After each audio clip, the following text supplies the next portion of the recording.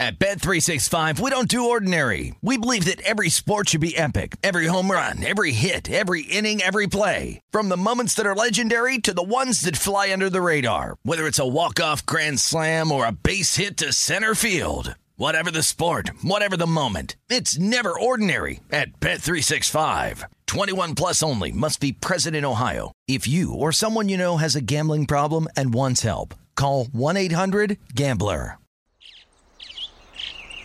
Getting ready to take on spring? Make your first move with the reliable performance and power of Steel battery tools.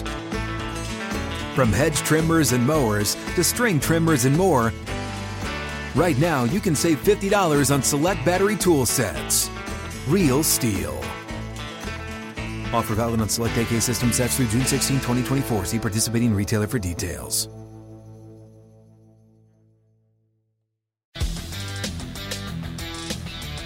A warm and friendly hello. Welcome to lovely Las Vegas for Coast to Coast Hoops with myself, Greg Spears, and now part of the VSiN family of podcasts. We've got a great podcast for you, and I will state this here at the top because it is going to be coming up a little bit later on in the show. There are going to be a few games towards the back half of today's podcast that I'm just not going to have matchups on because this has to be up by midnight Pacific time. I will be hosting the Greg Peterson Experience on VSiN from 10 p.m. Pacific time to 1 a.m. For those of you guys out there on the East Coast, 1 to 4 a.m. There's going to be the podcast of every one of those hours up on the VSiN Best Bets podcast as well. So while I'm going to be doing a little bit more speculating when it comes to games out there in like the Big West final, the Pac-12 final, what have you, I should have set matchups there. I'll be live reacting on VSiN with it. It'll be in podcast form, so we've got you guys all covered there. So I want to cover my bases and just wanted to state that right at the top so that way we've got you guys all covered there. But with that said, we do have a great podcast because Jim Root of the Three Man Weave is going to be joining me. He does absolutely amazing work, and all the gentlemen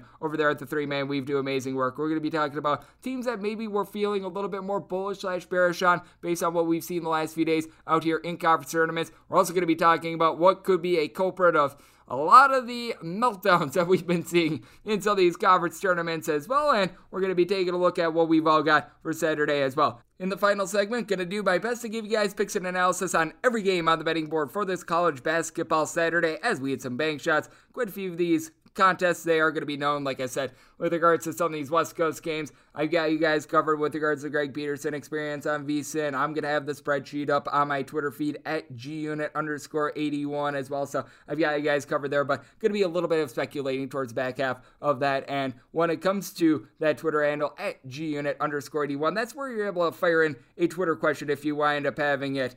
You're able to also send in their questions, comments, segment ideas, what have you. So we've got you guys all covered there. And I know that a lot of you guys have been asking if I do bracketology. I personally do not, just because there's just no money to be made on hypotheticals. The second that we wind up getting matchups, I will be handicapping those. I will be getting right to work. But with this time of year, I am spending as much time as humanly possible trying to take a look at these teams. There is just no money to be made in a matchup that most likely, let's call it what it is, probably not going to be happening. I've had a lot of you guys ask me if I'm also going to be doing the NIT matchups, CBI. Obviously, we don't have the Vegas 16, but if we had the Vegas 16, I would do those all as well. So every one of the lesser tournaments as well, NIT, what have you, I'm going to have you guys covered, picks, analysis, spreadsheet, everything. We've got you guys covered on those lesser tournament games as well. And when it comes to it, you're able to make quite a bit of money off the NIT. I've actually noticed that in past years I've made a little bit more money off the NIT because fewer people wind up caring about it. So I do think that that is something that is very important. So don't worry, have you guys covered there. But now let's take a look back at what we wound up getting in college basketball on Friday. Try to find some trends and try to get to know these teams a little bit better. Games from yesterday is Greg buzzing about. Here is the Rowdy recap. It's not normal that on a day like this I would lead with a game out there in Conference USA, but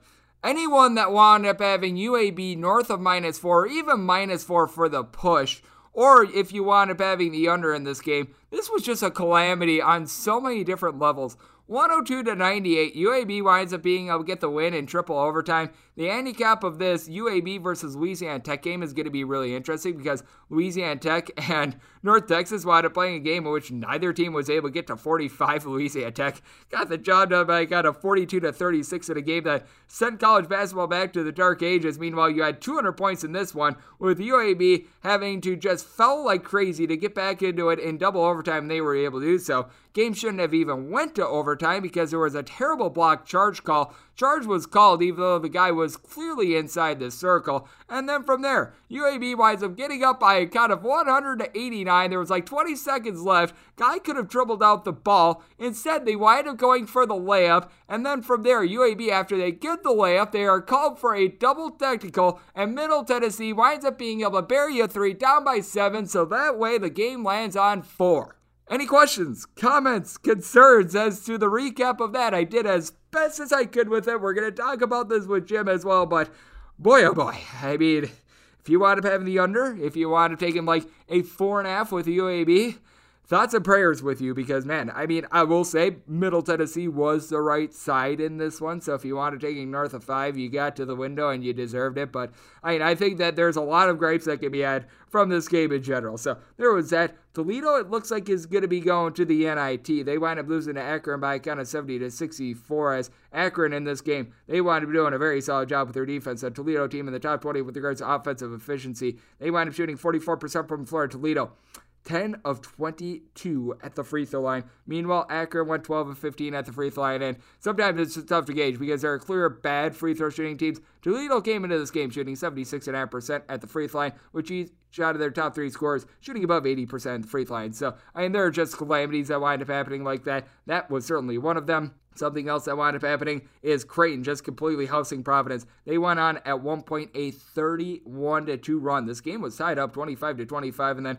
Creighton, towards the end of the first half, into the second half, they wound up just unloading a can of you-know-what on Providence, and for Creighton, you got to give them a lot of credit. They wound up shooting the lights out in this one, 9-23 from three-point range. You had a Providence team that actually had more shots at the basket than Creighton. Creighton wound up getting up 57 field goal attempts. Providence, they wound up getting up 65. They got 16 offensive rebounds. They just went 3 of 24 from three-point range.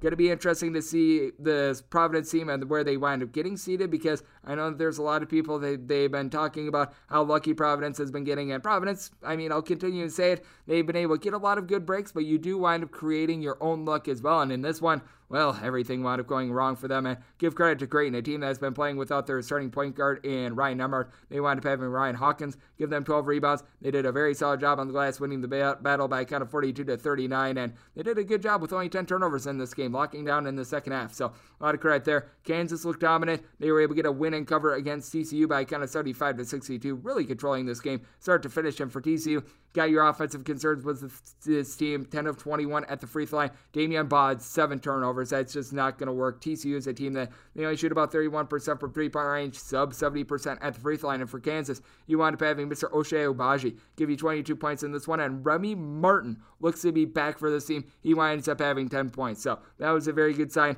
for this Kansas bunch. Tennessee, their defense looking stifling. Mississippi State, looks like they're going to be going to the NIT 72-59. The final in this one is Tennessee, 8 of 19 from three-point range. Kennedy Chandler was dealing with a little bit of an injury in this one, but even with the injury, 11 points, 6 assists, did not wind up turning the ball over, so that was rock solid for this bunch. What was not rock solid for Wisconsin is Johnny Davis. He looked relatively close to 100%, not fully 100%, but he looked relatively close. He just wound up having a poopy performance of 3 of 19 from the floor. In Wisconsin, they're going to be likely looking at a little bit of an early exit if they don't wind up having Johnny fire on all cylinders, and also if they wind up going 12 of 21 at the free throw line. Once again, a Wisconsin team that for the year they've been shooting 74.8% at the free throw line. Michigan State, they overcome shooting 1 of 11 from three-point range to be able to survive and advance 69-63. By the way, it's a Michigan State team that was not looking very good towards even the beginning part of March. Now they've been able to string together 3 straight wins. They're playing some of their best basketball here down the stretch thanks to Marcus Bingham Jr. 19 points, 11 boards, 3 blocks, a guy that was in Tom Izzo's doghouse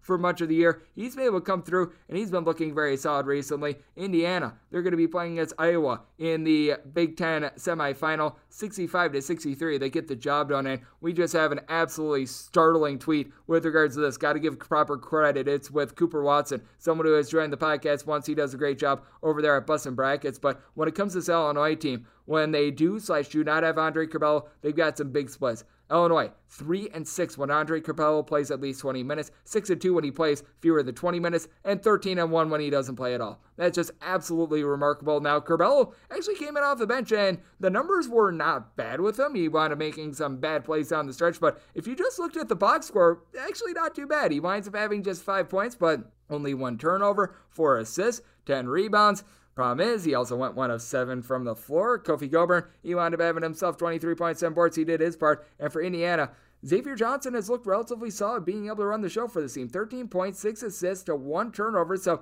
he's been able to rise up. And then Trace Jackson Davis sings. He and Ray Thompson have combined 31 points and 16 rebounds. So Indiana's going to be facing off against that Iowa team that I mentioned a little bit earlier. They take it to Rutgers, 84-74. Going to be very interesting to see if we're going to be handicapping Rutgers in the NCAA tournament or the NIT. And Keegan Murray, 26 points, 8 boards. He did a very solid job in this game. Rutgers, they wound up losing the rebound battle by a count of 34-28. Rutgers winds up going 6 of 21 from 3 points. Just 5 turnovers for Rutgers. Iowa's actually a team that they do a solid job of being able to take away the ball, but you wind up having Jordan Bohannon coupled with Tony Perkins be able to give you 16 points apiece, and Iowa 25 of 27 at the free throw line. We are going to be talking with Jim a little bit more about this team as well. Tulane is going to be intriguing. They get the job done against Temple by a kind of 69-60, and for those of you guys that want to take the DK Nation pick of Cincinnati, catching 12 points, this was just absolutely brutal. I mean, there's no ifs, ands, or buts about it. Cincinnati winds up losing by kind of 69-56. They're up 37-30 in the beginning part of the second half. And for that matter as well, Cincinnati was down by 5 points with about 7 minutes remaining. And then they made like your buddy at the bar and they could not wind up closing. Cincinnati, 7 of 32 from 3-point range. Now, this is a South Houston team with regards to points allowed on a per possession basis. Top 5 team. Houston also relatively solid on the glass. But I mean, Cincinnati wound up having 15 offensive rebounds in this game. They only turned the ball over 7 times, so actually played relatively well. But for Houston, what was the big difference maker in this game was Fabian White Jr. 18 points, 8 boards, so he was certainly able to do his part as Houston able to survive and advance. Davidson, they've now got Foster Lawyer back in the fold after you wound up missing the last few weeks of the regular season. 74-56, they wind up housing Fordham, and the big thing for this Davidson team, they're one of the best 3-point shooting teams in all of college basketball, won 6 of 16 on Friday. Overall for the year, shooting right around 38.5% from 3-point range. And what else do you have to like for this Davidson team is that they haven't necessarily been too deep all season long, but Desmond Watson was able coming off the bench. He wound up giving the team 13 very quality points, so if he's able to give the team a little bit of a spark moving forward, that's going to be very beneficial to them. Now, I am doing this a little bit ahead of time, so I really don't have the West Coast results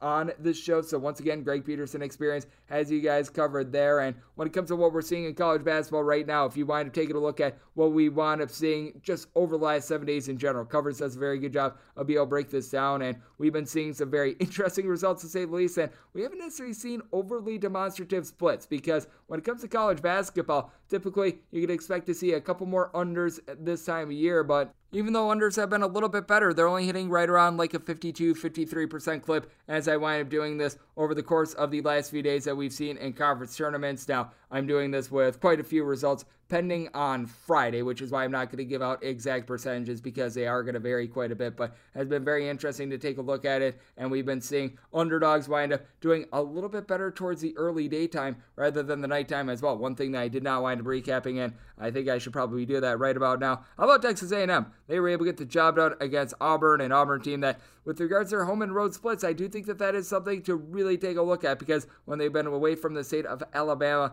they have not necessarily been able to get the job done. At Texas A&M got the job done by kind of 67-62. In this one, Auburn allowed Texas A&M to go 8 of 16 from 3-point range for Auburn. They did wind up having 8 blocks in this one. Walker Kessler, he did his thing. 16 points, no turnovers, 4 blocks, 9 rebounds. So I mean, he was terrific. But Jabari Smith, 5 of 16 from the floor, 17 points, did still wind up giving the team 9 rebounds for Auburn. They only wound up winning the rebound battle by kind of 43-42 for Auburn. Also, only 9 turnovers to the 16 that Texas A&M wound up having. But Henry Coleman III, 16 points, 10 boards. That was very important for Texas A&M, as they were really able to control this game throughout. Auburn was able to make a late charge, and then from there, well, it did not wind up going their way. So that's what we wound up seeing in college basketball on Friday. Now let's react to it a little bit more, try to get the thoughts of Jim Root, some of the teams that he has been impressed / not impressed with over the last few days, and look forward to Saturday. That is up next right here on Coast to Coast Hoops with myself, Greg Hoops Peterson, now part of the VSiN family of podcasts. And speaking of VSiN, if you're looking for a little bit more of this March Madness, we've got you covered with our VSiN College Basketball Betting Guide. We're taking a look at all 68 D1 teams. And if you wind up signing up for this offer, it's $19 from now through the end of the NCAA tournament. So this is going to be wrapping up on April 5th. So right after that Monday, we got you guys covered 24/7 video streaming. You've got my show, The Greg Peterson Experience, which I've been bumping up a few times. That is, like I said, 10 p.m. Pacific time, 1 a.m. Eastern time, start time. So we're going to have you guys all covered there with the VSiN Betting Guide. We preview all 68 teams, taking a look at some of these Cinderellas that might be worth taking a look at, and some of the lesser teams that you might not want to be taking a look at. My bracket is going to be in there as well, so we've got you covered, and that offer is at vsin.com/madness. And up next right here on this podcast, we've got Jim Root of the Three-Man Weave on Coast to Coast Hoops with myself, Greg Peterson.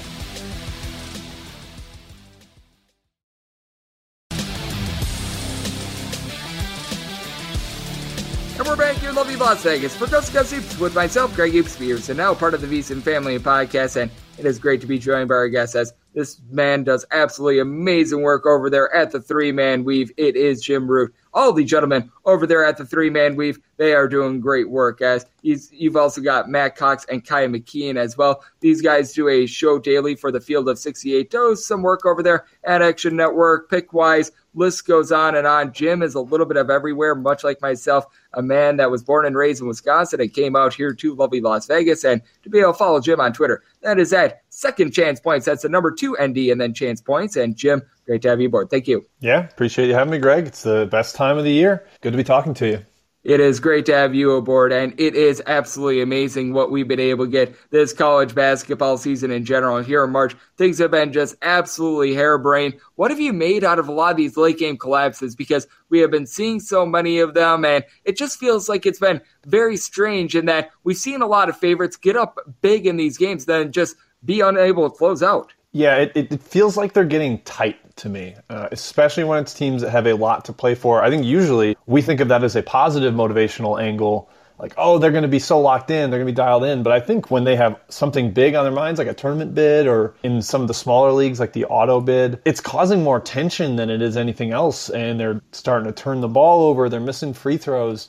Guys that are normally safe with the ball are just sloppy. I almost think it's turning into a bad thing when teams have a lot to play for. And some of the teams that know that they're not in or on the outside, like the way Texas A&M is playing, like they're so loose right now, although they almost blew a lead to Florida. So yeah, I mean, I think it really is reflective of how much these games mean and the fact that we've got some young kids playing the game or young guys playing the game that are prone to some of these mistakes. Yep, and I think that no matter how you wind up handicapping it, I don't think anyone saw the triple overtime game between UAB and Middle Tennessee turning out the way that it did. For one, I mean, how do you wind up responding to that game, and what do you make out of the UAB versus Louisiana Tech game now? Because, I mean, you've got the polar opposite here. You've got a Louisiana Tech team that they wound up being able to get the job done against North Texas by kind of 42-36. That took college basketball back to the dark ages. Neither team shot above 29% from the field. And you've got a UAB team that they were very lucky to not lose the double overtime. They forced triple overtime. They're able to get the job done, but the way that game wound up ending, obviously bettors are going to be much more salty about it than the team of UAB because you wind up having the technical fouls and everything like that. But I think that this is one of the craziest games to handicap ever. Yeah, it's wild. That venue has been so big for unders. Like the shooting numbers, I think, are pretty indicative of what's going on. They're playing in a football stadium, split in half. It's been hard to score points there. Obviously, that game went over, the Middle Tennessee one, because of the triple overtime, but it was under in regulation, almost under in an extra overtime, too. It's a tough one to figure. I kind of like Louisiana Tech mainly because it trends back to a little closer to my preseason expectations. I thought they'd be a hair better than a super talented UAB team, but it's going to be interesting. Kenneth Lofton really struggled with North Texas's defense. Going against Trey Jamison, a power conference big man or a down transfer, so they have the size to combat him inside. It's going to be an interesting game. In that venue, like I said, I think it'll be a low-scoring, drag-out kind of brawl, and we'll see if he's able to make a couple more shots down the stretch. It's going to be really intriguing to see what we wind up getting in that one, as we do have Jim Root of the Three-Man Weave joining me on the podcast. Now, Jim, we're doing this as we've got quite a few to-be-determined matchups for Saturday because it's just absolutely wild what we're seeing in college basketball right now. But with that said, out of what we've seen, I'll call it the last 2 days, Friday and Thursday, is there a team or two that wound up bowing out that you're really now centering on going to the NCAA tournament? Because we have seen, as I mentioned a little bit earlier, a whole bunch of collapses. And I do feel like there are quite a few teams that they wound up really underachieving in their conference tournament that I just take a look at them going into the NCAA tournament. There are some of these teams that they might wind up going to the NIT, by the way. But with that said, I take a look at a few of these teams, and I just sour on them, much like what we wound up seeing out of a team like an LSU on Friday. Yeah, LSU's definitely one. Their offense is so pitiful. At a very high level, top of the bracket, it's got to be Auburn. The guard play is so erratic. I mean, Wendell Green made a couple shots late, but the reason they were down and needing him to make shots were because he and KD Johnson were laying bricks and building a house all game. I have a lot of skepticism around Auburn. I'm less worried about Baylor. I almost think it's better for Baylor to have taken some days off, considering their health issues. Marquette's another team that has really sunk towards the end of the year. I have a lot of concern about them, too, losing to a short-handed Creighton team without their starting point guard, and combined with their little tailspin down the stretch. I have some worries about Marquette and Auburn, I think, are two teams that fit here. Yep, I certainly do think so as well. And then I take a look at a team that I'm becoming a little bit more bullish on as well. And it's been really interesting to watch them over the last few days, and that would be Iowa. Iowa's a team that I always have my fear with regards to their defense. We are going to be seeing them on Saturday against an Indiana team that, even though Indiana's made their run, I feel like they've been a little bit of fool's gold being able to come back from Michigan. I attribute that a little bit more to Michigan. Well, not necessarily being so great. And then in the game that they wound up playing against Illinois yesterday, Andre Curbelo is just a hot mess for this team. No ifs, ands, or buts about it. Whenever Andre Curbelo winds up hitting the floor, it just feels like bad things wind up happening for this Illinois team. But with that said,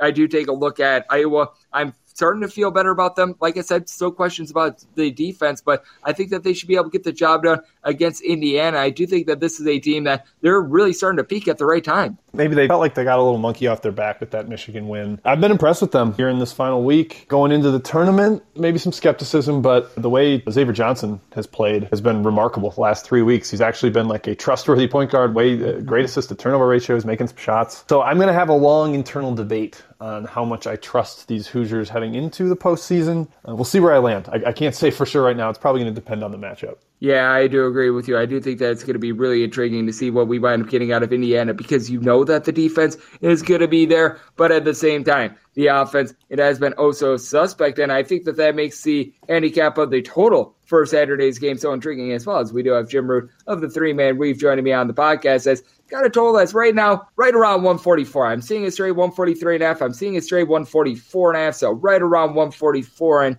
I think it does wind up getting intriguing when you wind up having these teams that are sort of polar opposites. Indiana, a team that hangs their head on defense. Iowa, a team that's very prolific on offense, because we're going to be seeing a lot of these moving forward, not just tomorrow, but into the NCAA tournament where you got a fast team versus a slow team. Typically, I do think that you give a little bit of an edge to a slow team being able to make things a little bit more grimy, but there are certain teams, I take a look at the Citadel, who's not going to be in the NCAA tournament. They always wind up getting their tempo, and I would sort of put Iowa, aside from when they wind up playing against Penn State, sort of in that vein as well. Yeah, we always discuss kind of the contrast between teams that are pace takers versus pace makers. Iowa feels like a pace maker. They get you to play up tempo. Sometimes like a slight benefit of their defense not being awesome is that the other team feels like, oh, we can get a quick basket, we'll run. Then Iowa's happy to run with them, and it just kind of builds on itself. And Iowa has more offensive weapons than most of the teams are going to play. So if you get in that kind of a situation, it favors the Hawkeyes. The way the Murrays are playing, the way Bohannon's knocking down shots. I like them a lot more than I have in the past. I think I've always had some skepticism around McCaffrey, but I've had a little bit of a come to Jesus of just because McCaffrey's never made the second weekend, that's true until it's not. Like, I need to stop using that as a bias the same way like Tony Bennett couldn't make a run in the tournament until he did. Jay Wright couldn't win a national title until he did. I need to probably disregard that a little bit and focus on evaluating this particular team, which I think is very good.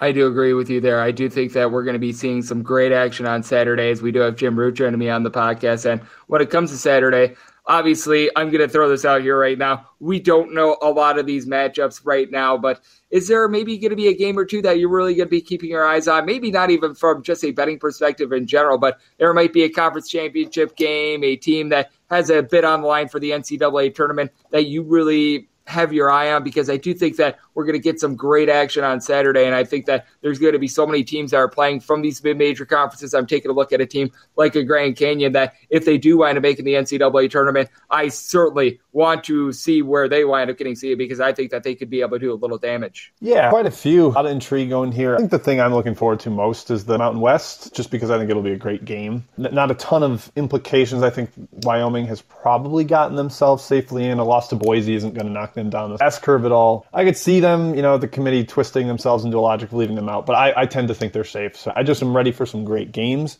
out of the Mountain West. I think Oklahoma has that possibility of pushing their way into the field. Texas A&M, maybe, if they get another win in the semifinals. There's a lot of different spots to look at. I'm curious to see how it all shakes out. By the time it's, as we're recording this in 48 hours, we'll have a bracket. So it's going to be all packed into a very tight window here, but I'm definitely looking forward to it. I am right there with you. And Jim, I know that you and everyone else over there at the Three Man Weave have been doing magnificent work all year long. Whenever you guys join me, you guys always bring the goods. You did so once again today. So let the good people at home know what's all on tap for you both this weekend and going into March Madness, and how people can follow along on social media and other platforms. Yeah, we are the Three Man Weave. We've got the Twitter handle at 3MW_CBB. All our content really gets routed through there. You'll see the shows we're doing, the write-ups we're doing, podcasts and stuff. We got a lot coming with Action Network. We got a bunch of shows coming with the Field of 68. We will be live after the selection show during the Field of 68's marathon.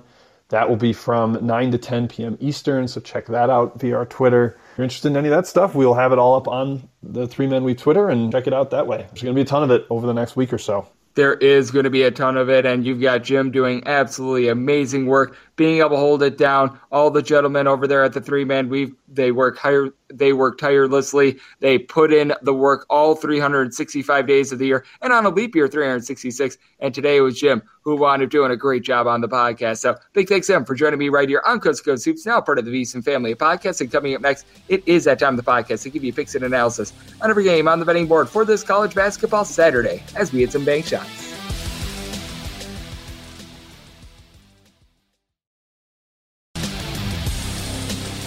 We're back here in lovely Las Vegas for Coast to Coast Hoops with myself, Greg Spears, and now part of the VSiN family of podcasts. It is always a pleasure to get any of the gentlemen of the Three Man Weave on the podcast. Today was our good friend Jim that wound up joining me. He brings it every single time he's on here. All the gentlemen over there at the Three Man Weave, Kai and Matt included, these guys do absolutely amazing work. And today it was Mr. Jim who wound up joining me. So big thanks to him. Now it is that time of the podcast to give you picks and analysis on every game on the betting board for this college basketball Saturday as we hit some bank shots. Most financial establishments close at a certain time, but not here. It is time for a side and total on every game on today's betting board bank shots. Do note that, as per usual, any changes that are made to these plays will be listed up on my Twitter feed at JaronScore81, especially when we wind up getting out to the West Coast games with doing the Greg Peterson experience from 10 p.m. Pacific to 1 a.m. I am going to have a few games of which I am just not going to know matchups on. I'm going to do my best to speculate, but there's probably going to be a little bit of, shall we say, volatility. There's going to be a little bit of movement with some of these games depending upon what winds up happening with the final. I'm going to be trying to speculate if we wind up getting one matchup or another, so just want to have that forewarning out there right now. I've got the spreadsheet all pinned up on my Twitter feed at JaronScore81. Once all the matchups are there, I've got you covered with that regard. So we've got you guys all covered, but just note that because this has to be up by midnight Pacific time with having to do a show and a podcast, I just have to speculate on some of those. But let's get started with a few games that we know we're going to be getting as we start out with the Ivy League. 601-602 on the betting board. Cornell and Princeton are going to be doing battle. Princeton is finding themselves a 6-6.5 point favorite. Your total is anywhere between 153, seeing as high as a 154.5, and spot in which I wound up saying my total at a 155 because you got a Princeton team that they have scored 69 or more points in each out of their last 22 games. This team has been an absolute wagon with that regard. And then you take a look at what you're able to get out of this Cornell team, and shall we say this is not the most efficient defense in all of college basketball, and they're playing at warp speed. It's a Cornell team that is in the top 25 with regards to total possessions per game, 239th with regards to points allowed on a per possession basis. Princeton, they're not a team that's holding up the point of attack either. This is a team that, with regards to points allowed on a per possession basis, 210th, but in the top 25 with regards to points scored on a per possession basis, and a big reason why is because Princeton, one of the best three-point shooting teams in all of college basketball, shooting as a collective 38.8% from three-point range. 4 of your top 5 scorers, all of which give you at least 9.7 points per contest, shoot at least 38.7% from 3-point range, including Jalen Llewellyn, 15.5 points, 4 boards. You've got to love you being able to get out of Ethan Wright, 14.5 points, 7 boards, and then Toussaint Evuomen, who is the only guy among their top 5 scorers that isn't shooting above 38.5% from 3, 15.5 points, 6 boards, 5 assists, steal and a half per game as a 6'8" combo player, so that has been very terrific. And then take a look at Cornell, certainly a team which holds greater than the sum of its parts. It's a team that averages just below 80 points per game, and yet they've got one guy that averages more than 10.2 points per game, and that's right around 10.3 points per game, and Chris Mannon. Mannon is a guy that's able to give you right around 3.5 boards, shoots about 32% from 3-point range. Cornell's not a team that's necessarily going to go bombs away from 3-point range, 34.5% from 3, relatively solid. The guy that has really been able to knock him down from the outside, Keller Boothby, he's shooting right in the pocket of about 49.5% from 3-point range, but is a guy that has scored in single digits in 4 out of the last 5 games, but it certainly is a team in which you've got just a whole bunch of pieces working together. Kobe Dixon is sort of that glue guy for this team, 5.5 points, 4.5 boards, 3 assists for the 6'9" combo player, guy that hasn't necessarily been able to shoot it well from 3-point range, but does a good job of being able to make small plays for this team. With that said, comes in having turned the ball over 8 times in the last 2 contests, so I mean, it is a Cornell team that I think that they have their warts. Princeton is a team that they only shoot right around 67% at the free throw line, but I think that this is going to be very much a rambunctious and up-tempo game, so my total of 155, I'm looking at the over, and with Princeton, made them a 7-point favorite, so going to be one to lay here. We've got our DK Nation pick of 603, 604, and by the way, went with this with the DK Nation pick because, well, we knew 3 matchups going into the day on Saturday. The rest were all to be determined, so we wanted picking from one of those, and we wanted picking Yale and Penn in this one, as both of these games, by the way, going to be in Cambridge, Massachusetts on Harvard's home floor, as Yale's find themselves between a 2.5 and a 3.5 point favorite, and your total on this game is 146.5. Set my total at a 152.5. You've got a Penn team that has been playing no defense whatsoever this year. They rank outside the top 300 with regards to points allowed on a per possession basis, but they themselves have been able to notch 74 plus points in pretty much 4 out of their last 5 contests. It's a Yale team that they themselves have really been able to get things rolling because they've got Azir Swain, who's able to give you 19 points per contest, shoots right around 33.5% from 3. It's a Yale team that they only shoot right around 32.5% from distance, and both of these teams very vulnerable on the interior. Both of these teams rank outside the top 240 in all of college basketball and an opponent's 2-point shooting percentage. You really don't get a lot of rebounding with either of these teams. Right now, you've got one guy that's able to give you more than 4.5 boards for the Yale team. That would be E.J. Jarvis. You have been able to get a little bit of help for Swain as well, and Jalen Gibadian, he has been able to do a solid job giving this team right around 32.5% 3-point shooting, 12 points per contest. And then I do take a look at this Penn team, and Jordan Dingle is going to be the best scorer out there. 30-plus points in 3 out of the team's last 4 contests. Is 20.6 points per contest. That ranks in the top 15 in all of college basketball. Is a guy that is a little bit hit or miss from 3-point range at 33%, and it's a Penn team that they themselves have a little bit of something to be desired down low. You've only got one guy that gives you at least 5 rebounds per game. That would be Max Martz. Martz is able to give you 10 points, 5 boards, shoots 35.5% from 3. Penn as a whole, they shoot 73% on the free throw line, 33.5% from 3. They really don't force turnovers. Yale is a team that they don't necessarily do a lot of pickpocketing either. I think that you're going to get a lot of clean, a lot of good possessions for and over. I think that Yale just has a little bit more around their top scorer in Azir Swain for them to be able to get the job done. So it is a spot in which I did wind up saying Yale is a 4.5 point favorite. I'm going to be willing to lay it here, but the DK Nation pick, I'm looking at the over. Set my total at 152.5. So DK Nation pick is the over, and I'm willing to lay it here with Yale as well. 6-5, 6-6 on the betting board. 8-10 semifinals in Washington, D.C. You've got Davidson taking on St. Louis. St. Louis is finding themselves anywhere between a 2.5 and a 3.5 point underdog with your total on this game between 138.5 and 139.5. I set my line at 3. At 2.5, I'd be willing to lay it. At 3, it would be my absolute max, but I would be willing to lay 3. We're seeing this number move around quite a bit because the opener was 1.5. At 1.5, I was in on this, but if this continues to move north of 3, then I'd be starting to take a look at St. Louis because this is a Bogan team that you do have Gibson Jimerson, a guy that's able to give you 16 points per contest, shooting nearly 40% from 3. Now, Foster Lawyer is back to the fold for Davidson, but looked rather pedestrian against Fordham. Now, it was not necessarily a rambunctiously high-scoring game, but only wound up having 8 points in that contest, had 20-plus points in each of the previous 4 games before going down with injury. Now Davidson is going to have Luka Baravic down low, more versatile big man in this game, 14.5 points, 7.5 boards, 6'10" gentleman that comes in from Austria is shooting over 40% from 3-point range. And then on the flip side, Yuri Collins is going to need to do a good job of being able to hold on to the ball. He's been a guy that's gotten loose with it, right around 4 turnovers per contest, but 11 points, nearly 8 assists, shoots 37% from 3-point range. So you do like what you're seeing there. Wound up having 9 assists in the win yesterday, and For St. Louis, I do think that Francis Okoro is going to be able to hold up at the point of attack, 11 points, 8 boards per contest. You've also been able to have someone like Fred Thatch Jr. be able to come through, shooting 38.5% from 3, 9.5 points per contest. Terrence Hargrove Jr. is able to give you 7 points. He's another guy that shoots it well from 3 and road in neutral court environments has been shooting 42% from 3-point range. I think that St. Louis is a little bit of a deeper team that should be able to keep them live. I do think that Davidson is going to be able to get the job done in this spot, and I want to take a relatively low total. Now, Davidson is a team that they rank in the top 25 with regards to points scored on a per possession basis, but this is also a Davidson team that they've been really looking to slow things down, 328th in the country with regards to possessions per game. Meanwhile, you've got a St. Louis team that they've been a little bit up and down with their defense, but they now rank within the top 70 with regards to points allowed on a per possession basis. Set my total of 133. I've got an under, and with Davidson, made them a 3-point favorite, so at 3 or less, willing to lay it. Once you wind up getting north of 3, that is going to be my buy point on the Billikens. Staying in the A10 tournament, 607, 608 on the betting board.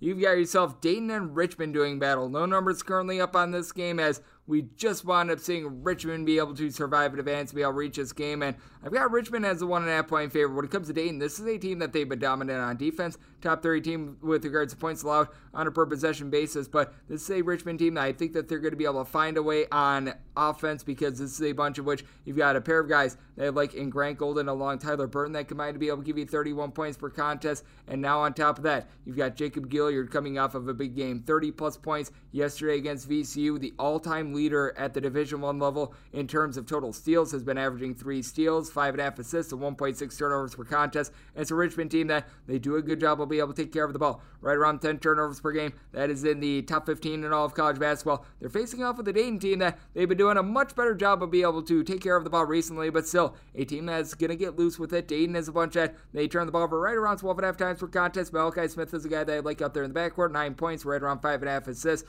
He shoots 39% per 3, and Kobe Elvis has been able to enter the building. He, along with Kobe Bria, have been able to combine for about 40% 3-point shooting, right around 16.5 points per contest out of these two gentlemen, but you do take a look at just the overall makeup of Dayton. They do have a little bit more depth with Mustafa Amzil, RJ Blakeney being able to give you 12.5 points per contest. Last time these two teams wound up playing, Blakeney wound up having a go-ahead dunk, and you do have to like what you're able to get out of Dayron Holmes, coupled with Tumani Kamara. They combine to be able to give this Dayton team right around 21.5 points. Both of these guys do a solid job of being able to give you some boards. They combined right around 12.5-ish per contest, and with Holmes, he does give you 2.3 blocks per contest, but I do think that Richmond going to do a better job of being able to take care of the ball, and with this Richmond team as well, what I think is going to be very key is being able to get Nate KO going, a guy that's able to give you right around 9 points per contest. He's been a little bit up and down, but was able to score double figures yesterday, and it's a Richmond team that in general I think is going to be able to get it done with having a little bit of better free throw shooting, as Dayton is a team that they shoot right around 69-70% at the free throw line. Richmond more around 71.5-72% at the charity stripe. So do want to say Richmond as a 1.5-point favorite. Did my make by a total of 128.5. Richmond outside the top 2 arm with regards to possessions per game, and Dayton more around 330th with regards to possessions per game. 609, 610 on the betting board. You've got yourself Texas A&M playing against Arkansas. Arkansas finds themselves between a 6 and 6.5 point favorite with your total on this game between 138.5 and 139, and this is a spot in which I did wind up saying Arkansas a little bit north of this. I'm going to be willing to lay it, as I'm willing to lay up to 8 here with the Razorbacks. I do think that they're going to be able to get the job done against the Texas A&M team that was able to knock them off a little bit earlier in the season, but you take a look at Arkansas, things have changed ever since that January game, and this is a team that they rank in the top 30 with regards to points allowed on a per possession basis. Now, to the credit of Texas A&M, this is a team that they do a tremendous job of being able to turn you over. They get right around 10 steals per contest, and the offense has been able to do a relatively solid job here in the SEC tournament. They wound up going 8 of 16 from 3-point range yesterday against Auburn. They had a good shooting performance against Florida, but you take a look at them overall for the season going into yesterday,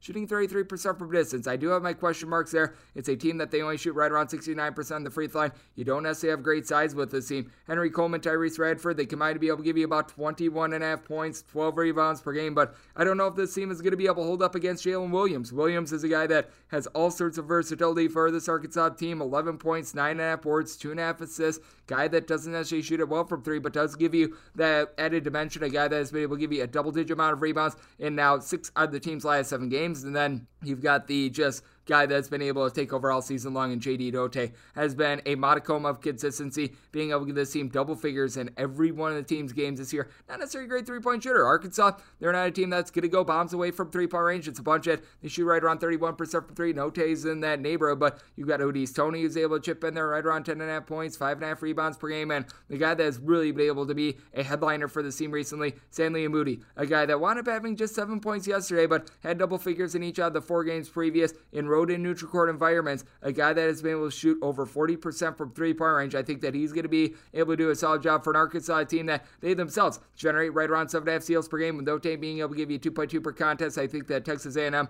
a team that turns the ball over 13 times per contest, can have a little bit of a tough time with this. So you do have an Arkansas team that they look to push the tempo. They rank in the top 40 with regards to possessions per game. Texas A&M, more of a mid-tempo team, but I do think that things are going to be a little bit slowed down. I think that A&M is not going to be able to get those shots to fall. So I did wind up saying Arkansas is an 8-point favorite. I'm willing to lay it here with them. Set my total 136, so diving under as well. We move on to 6-11, 6-12 on the betting board. You've got yourself Tennessee and Kentucky doing battle. Doing this just after Kentucky was able to get the job done against Vanderbilt. So we've got no numbers up on this game. I've got my line though. Set Kentucky as a 4-point favorite. Made my total 134. Both times that these two teams wound up playing, you actually had some higher scoring affairs. The second time was an under because that total was 140. Wound up landing 139. Tennessee got the job done 76-63. First time around, that was just completely harebrained. 107-79. I will go out here on a limb and say that Kentucky's not getting to 100 here unless if you wind up getting a UAB sort of situation where you have 3 overtimes. But with Tennessee, I do have my question marks when it comes to this team on the road. They score 15 points fewer per 100 possessions basis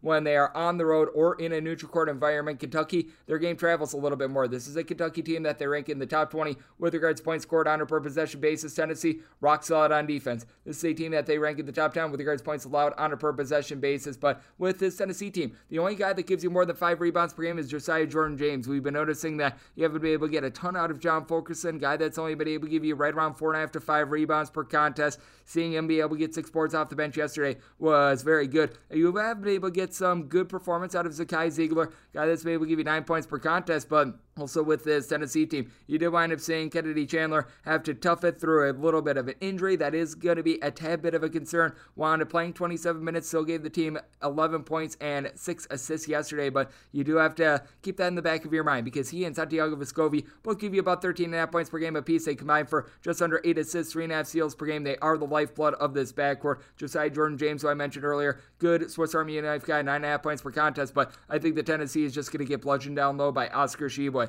I mean, Tshiebwe going into yesterday, 14 plus rebounds in each of the team's last 11 contests overall for this season. Has been able to give you right around 2 blocks. He's able to give you nearly 2 steals per game, 15 rebounds, 19 points per contest. Guy is just a constant worker for this team. Xavier Wheeler in the top 5 in all of college basketball in terms of assists per game as well with 7. You do have a Tennessee team that they do a good job of pickpocketing, top 10 in the country with regards to turnovers forced on a per possession basis, but it's a Kentucky team that all season long has valued the ball right around 11.5 turnovers per game. They don't play fast, they don't play slow. Same goes for Tennessee. You've got 2 middle-ish tempo teams here. Last time these 2 teams wound up playing, you wound up having Kentucky get forced into 14 turnovers in that game, but also that was with Ty Washington only playing 13 minutes. When he's fully healthy, he's able to give you right around 14 points per contest. I think that things are going to be a little bit more buttoned up in this spot. I think that Kentucky wins the battle on the glass. I think that you're going to get a relatively low-scoring game between a pair of defenses that have been pretty solid this year. So set my total at 134 and make Kentucky a 4-point favorite. We head out to the Big Ten tournament, 6-13, 6-14 on the betting board.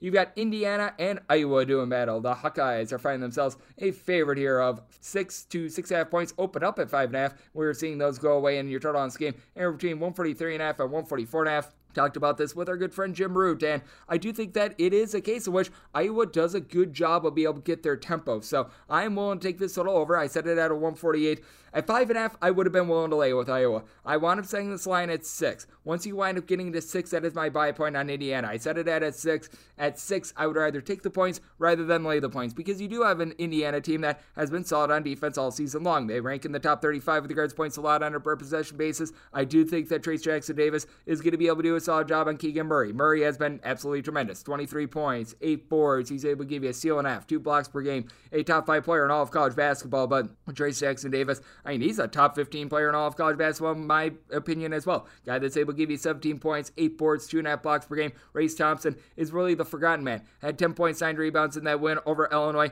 I know that a lot of people like to dog Xavier Johnson, but he's been good out there in the backcourt. In the game yesterday against Illinois, he had 6 assists, 1 turnover. He's really been the only guy in the backcourt that's been able to give you consistent scoring, giving you right around 12 points per contest, has been able to chip in there at least 13 points at each of the last 6 contests, shooting just below 40% from 3, 77% at the free throw line, and that's big because Parker Stewart has been pedestrian for this team. He's only giving you right around 6.5 points per contest. You don't know what you're going to be able to get night in and night out of someone like a Miller Kopp, who's only able to give you 3 points per contest, and you've got much more out of this Iowa team because with Iowa, you're able to feel good about Jordan Bohannon, a guy that for the year has been able to shoot in the high 30s from 3-point range. Joe Toussaint has been able to do a nice job of being able to dole out the ball as well. Only gives you right around 4.5, 5 points per contest, but 3.5 assists, and headlines a Iowa team that, with regards to turnovers on a per possession basis, they rank in the top 3 in all of college basketball. It is an Iowa team, though, that they rank outside the top 100 with regards to points allowed on a per possession basis. The last time these two teams wound up playing, you did wind up seeing a little bit more of a harebrained game that was out there in January. Iowa got the job done by kind of 83-74. That was a game which Indiana was right there in the first half. They were actually up by 7 in the first half. They wound up having a little bit of a melt job late. It was a game which Iowa was just able to do a solid job of being able to turn over Indiana. They had 23 turnovers. Iowa actually does a good job of being able to generate steals, but I feel like Xavier Johnson has been able to pick things up a little bit more at 6 or more. Won't take the points here with Indiana. Semi-total at 148 as well, so looking over 615, 616 on the betting board. You've got Michigan State and Purdue doing battle out there in Indiana, as you've right now got no numbers up on this game. Purdue wound up surviving, advancing against Penn State to be able to get to this spot, but it's a case in which I did wind up setting my line at 6. About a week or so ago, I would have set this line more around 6.5/7, but I just feel like you can never underestimate this Michigan State team in March. They were able to get by Wisconsin yesterday while shooting just 1 of 11 from 3-point range, and that's really the lifeblood of this Michigan State team. They're in the top 30 in terms of 3-point shooting percentage. They've got a pair of guys, Malik Hall, Ty Walker, that entered into yesterday in the top 25 in all of college basketball among qualifying 3-point shooters, with Walker giving you 8 points, 4.3 assists on 51.5% 3-point shooting. The big thing for Michigan State is that they turn the ball over right around 13.5 times per contest. They're going up against a Purdue team that, with regards to turnovers forced on a per possession basis, they're in the bottom 40 in all of college basketball. Now, it is a Purdue team that they should be able to win the battle down low. Got a pair of guys in Travion Williams along Zach Edey that combine for right around 15 boards per game. Jaden Ivey, we all know about this gentleman. He's able to give you 17 points, 4.5 boards. A guy that's able to go bombs away from 3, being able to bury right around 40% of his threes in a road and neutral court environment. And for Purdue, this is a team that as a whole, they're shooting right around 39.5% from 3-point range going into yesterday, and they only turned the ball over 11.5 times per contest. Number 1 team with regards to offensive efficiency throughout much of the campaign. Sasha Stefanovic, he's able to give you 11.5 points, shoots 40% from 3. Last time these two teams wound up playing, Purdue, I believe, only wound up canning 1-3 in that game. I think that things are going to be a little bit more warm for them in that standpoint. Purdue actually shot over 50% from the floor, but they were forced into 17 turnovers. This is a Michigan State team that they really don't force that many turnovers. Purdue won the rebound battle 34-24. I think that they'll be able to do that and win once again, but I do think that Marcus Bingham Jr. getting out of the doghouse of Tom Izzo a little bit more is very beneficial. 19-11 against Wisconsin. This guy could be a difference maker with right around 2 blocks per contest. I think that he's going to be able to hold up at the point of attack. So this is a spot in which I did wind up saying my total at a 138. You've got a pair of mid-tempo teams here, and I did wind up saying Purdue as a 6-point favorite. As we go to 617, 618 on the betting board, Tulane is going to be taking on Houston. Houston is finding themselves a 13 to a 13.5 point favorite with your total on this game between 133 and 134. For those of you guys that want to tail in the DK Nation pick yesterday, you know how fortunate Houston was to be able to get a cover yesterday, and I don't think that Lightning is going to strike twice. I do think that Houston should be a sizable favorite here. I could only make this number 11. Now, with this Tulane team, you have been dealing with a little bit of an ailment for this team, as you've got 2 Jalens, Jalen Cook, Jalen Forbes. Cook has been out of the fold, so it's been all up to Jalen Forbes recently. Guy that's able to give you 16.5 points, 5 boards, has been rock solid from 3-point range, shooting about 39% from 3-point range, but the guys around him have really been able to step up, and more specifically, Sion James has been nothing short of superb for this team. He has been able to really be able to dole out the ball for this team. He has had at least 3 assists in every one of the team's games ever since they wound up last playing against Houston. That was on the 2nd of February, so he's been a really good concept for this bunch. Not a guy that's going to go out out there and score a bunch of points. He only averages right around 8 points per contest, but a guy that makes winning plays, a guy that's able to give you right around 4.5 boards per game as well. So a guy that's not afraid to hit the glass. I do like what you're able to get out of Devin Baker as well. Another guy that only gives you right around 5.5 to 6 points per contest, but has now been able to get the team double figures in 6 out of the team's last 7 games. A guy that has been able to give you right around a steal per contest whenever he's been able to get regular minutes as well. So I think that he's going to have his imprints on this game. You take a look at Houston, and it's a team that they lead all of college basketball with regards to their second chance amount of opportunities as they grab an offensive rebound on right around 37.5% of their misses. That's number 1 in all of college basketball, but it's also a Houston team that they foul a lot. They rank in the top 15 in all of college basketball with regards to fouls committed on a per possession basis, and this is a Tulane team that they shoot right around 37% from 3, 76.9% of the free throw line. In Houston, they're a bottom 50 team when it comes to free throw shooting percentage. Entered into yesterday, 66.3%. They do shoot 34% from 3. Kyler Edwards is a guy that I like, 13.5 points, 6 boards per game, and then Fabian Washington, Josh Carlton, a combined 25 points, 12.5 boards. You've got White shooting right around 39% from 3-point range, but Taze Moore can be a little bit hit or miss for this team. Does give you 2.5 assists per game, and I will say their point guard Jamal Sheed does a good job of being able to flow the ball and is very efficient. A guy that only commits right around 2 turnovers per contest, guy that's been able to give you 9.5 points per game, so he's rock solid there. Houston, a team that ranks in the top 25 in all of college basketball in both offensive and defensive efficiency. I do, though, think that Tulane is going to be able to bust through, get some points up on the board. It's a Tulane team that they do a nice job of being able to find their way to the free throw line, so want to make it my total 135. I'm looking at an over. And with Houston, made them an 11-point favorite, so I'm going to be taking a look at the points. We move on to 618, 620 on the betting board. It is SMU, and they're going to be taking on Memphis. No numbers currently up on this game as Memphis wound up just surviving and advancing. You've got to feel like there's going to be a little bit of revenge on the mind on Memphis after they wound up getting just completely bludgeoned in the second half of their game against SMU. And you take a look at both of these teams, and you've got a pair of teams that they do a solid job both on offense and defense. I did wind up making Memphis here a 4.5-point favorite, and I do think that you're going to get a little bit of a higher scoring game in this one. I wound up setting my total at a 144.5 because you do have a Memphis team that they rank in the top 50 with regards to possessions per game. It's an SMU team that it's not like they're playing at a breakneck pace or anything like that, but you take a look at them just in terms of possessions per game, they rank right around 110. So this is a team that they're looking to push the ball. I think that SMU is going to be able to hold in there because they've got the best guard out there on the floor. That'd be Kendrick Davis. 19.5 points, 4 boards, 4.5 assists, steal 9 per contest, shoots 37.5% from 3. SMU as a whole, they shoot 36.5% from 3, 74.5% at the free throw line. It just feels like they do match up with Memphis well. Now, Memphis has really been able to turn over a new leaf ever since they've gotten back their guys in DeAndre Williams coupled with Landers Nolly. Nolly is a guy that really does a good job of being able to dole out the ball, 10 points, 3 assists, shoots right around 37% from 3-point range. Williams, guy that shoots 34.5% from distance, 5.5 boards. He's at 6'9", and he's able to shoot those threes. And Jalen Duran, going to be by far the best low post presence in this game. 12 points, 7.5 boards, a little bit over 2.5 blocks per game. But you take a look at the last time these two teams wound up playing, it was right around 2 to 3 weeks ago, and it was SMU who did a very solid job going 8 of 21 from 3-point range. And the main issue that you have with this Memphis team, they rank in the top 10 in all of college basketball in terms of turnovers on a per possession basis. SMU forced them into 18 of them. Now, SMU, they wound up having 16 of them themselves, but you've got to love the versatility of the Weathers brothers. Michael and Marcus Weathers wound up having a combined 26 points and 17 rebounds in that contest, and overall for the year, these two guys that stand right around 6'6", 6'7", they combined to shoot about 39.5% from 3-point range. They combined for 23 points, 13 rebounds, and then Emmanuel Bandamel is able to shoot 38% from 3. He gives you 11 points per contest. It's an SMU team that has been much better on defense this season. I do feel like you're going to get a very up-tempo game in this one, so set my total at 144.5. You've got a pair of teams that are in the top 75 with regards to defensive efficiency as well, or else I would have my total a little bit higher. And with Memphis, did wind up making them a 4.5-point favorite. Game 621, 622 on the betting board. You've got yourself the Metro Atlantic final between Monmouth and St. Peter's. No numbers up on this game as St. Peter's was able to survive and advance against Quinnipiac in order to get to this spot, but I did want to say Monmouth as a 2-point favorite. I do think that they're going to be out for revenge because the last time these two teams wound up playing, you take a look at it, and the game was about a month or so ago. St. Peter's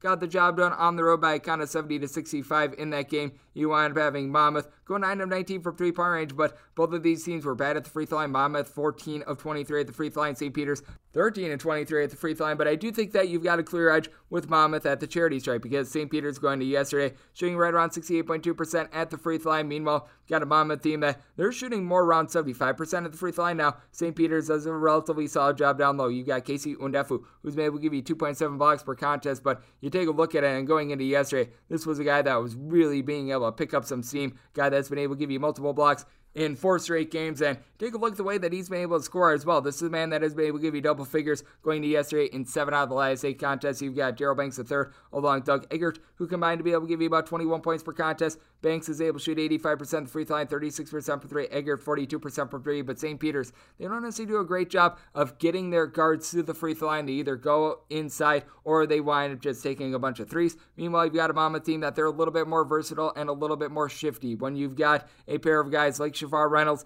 coupled with George Pappas in the backcourt, it makes it very easy on you. And then you take a look at Nikhil Ruti. He's been able to do an absolutely tremendous job for the team down low. He's able to give you right around 7.5 rebounds per contest. He's a guy that was a little bit banged up, has been able to come back here for this tournament. Wound up not necessarily having the world's biggest performance yesterday with just 4 rebounds, but I think that he's going to be firing all cylinders in this game. And it's not like Monmouth really relies upon their offense. He only gives you right around 3 points per contest. The guy down low that they really look to, that'd be their versatile 6'10" gentleman at Walker Miller, who's been able to give you 14.5 points, 6 boards. Guy that only shoots right around 32% from 3-point range, but has been able to do a solid job being able to give the team some good versatility, and a guy that generates right around a steal per contest as well. Good active hands with him. I do think that it's a Monmouth team that it's going to be a hold up at the point of attack. You've got a St. Peter's team that they rank in the top 30 with regards points allowed on a per possession basis, but they're also a team that they turn the ball over 14 times per contest, so it's a good old situation if something's got to give with this game being out there in Atlantic City. I actually do think that it gives Monmouth a little bit of extra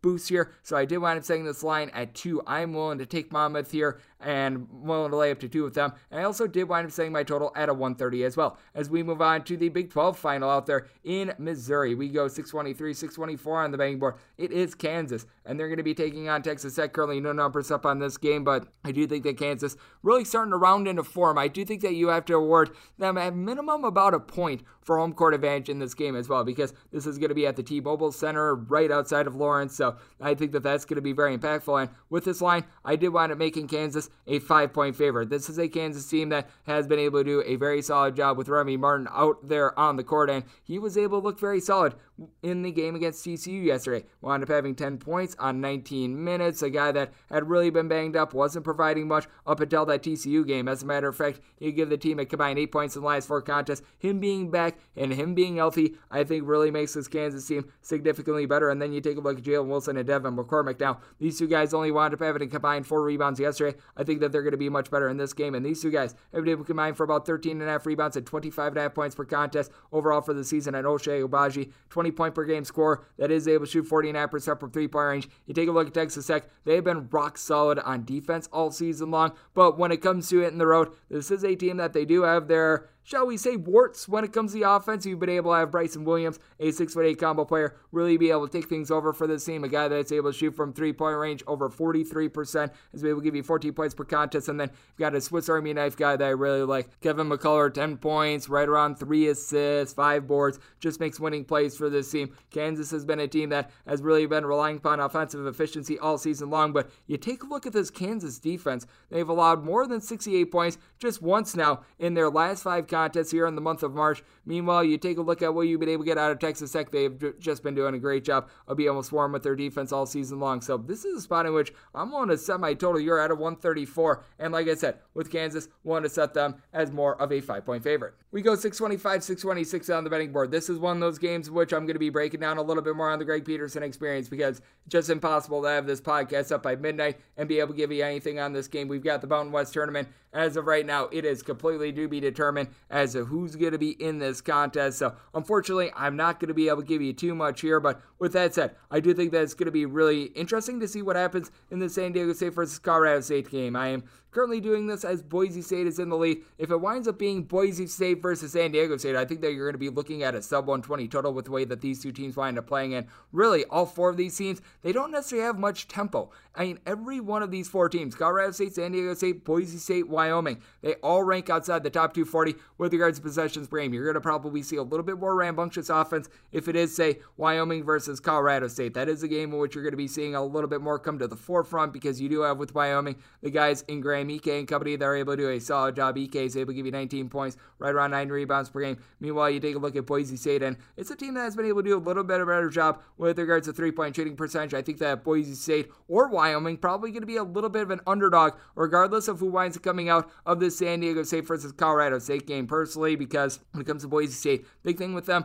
they only shoot right around 65% at the free throw line, and it's a Wyoming team that you take a look at them home to road with regards to offensive efficiency, 16 points per 100 possessions basis, fewer when they are on the road rather than at home. Boise State, a team that has really been able to travel with their defense, top 20 with that regard, but San Diego State, they're just a little bit more lethal in general. Like I said, I wish I could give you more on this game. Greg Peterson experience is going to be able to have you guys covered on that, but as of right now, we are a little bit out in the dark on that, so I do apologize there. As we do wind up going 627, 628 on the betting board, you've got Creighton, and they're going to be taking on Villanova. Currently, no numbers up on this game as Villanova, they were able to survive and advance to be able to get into this spot, and I think that the handicap with this Creighton team is very fascinating because you've got a Blue Jays bunch that all of a sudden they've been able to catch lightning out of a bottle because they wound up having Ryan Nembhard, their starting point guard, wind up going down for an injury. He is out for the rest of the season, and last time these two teams wound up playing, that was with Nembhard in the fold. You have to go back to January. It was a case in which Villanova wound up housing Creighton by a count of 75-41, and this is a Creighton team that, even with Ryan Nembhard in the fold, they rank outside the top 300 with regards to turnovers on a per possession basis. They do get very sloppy with the ball. This is a spot in which I do think that Villanova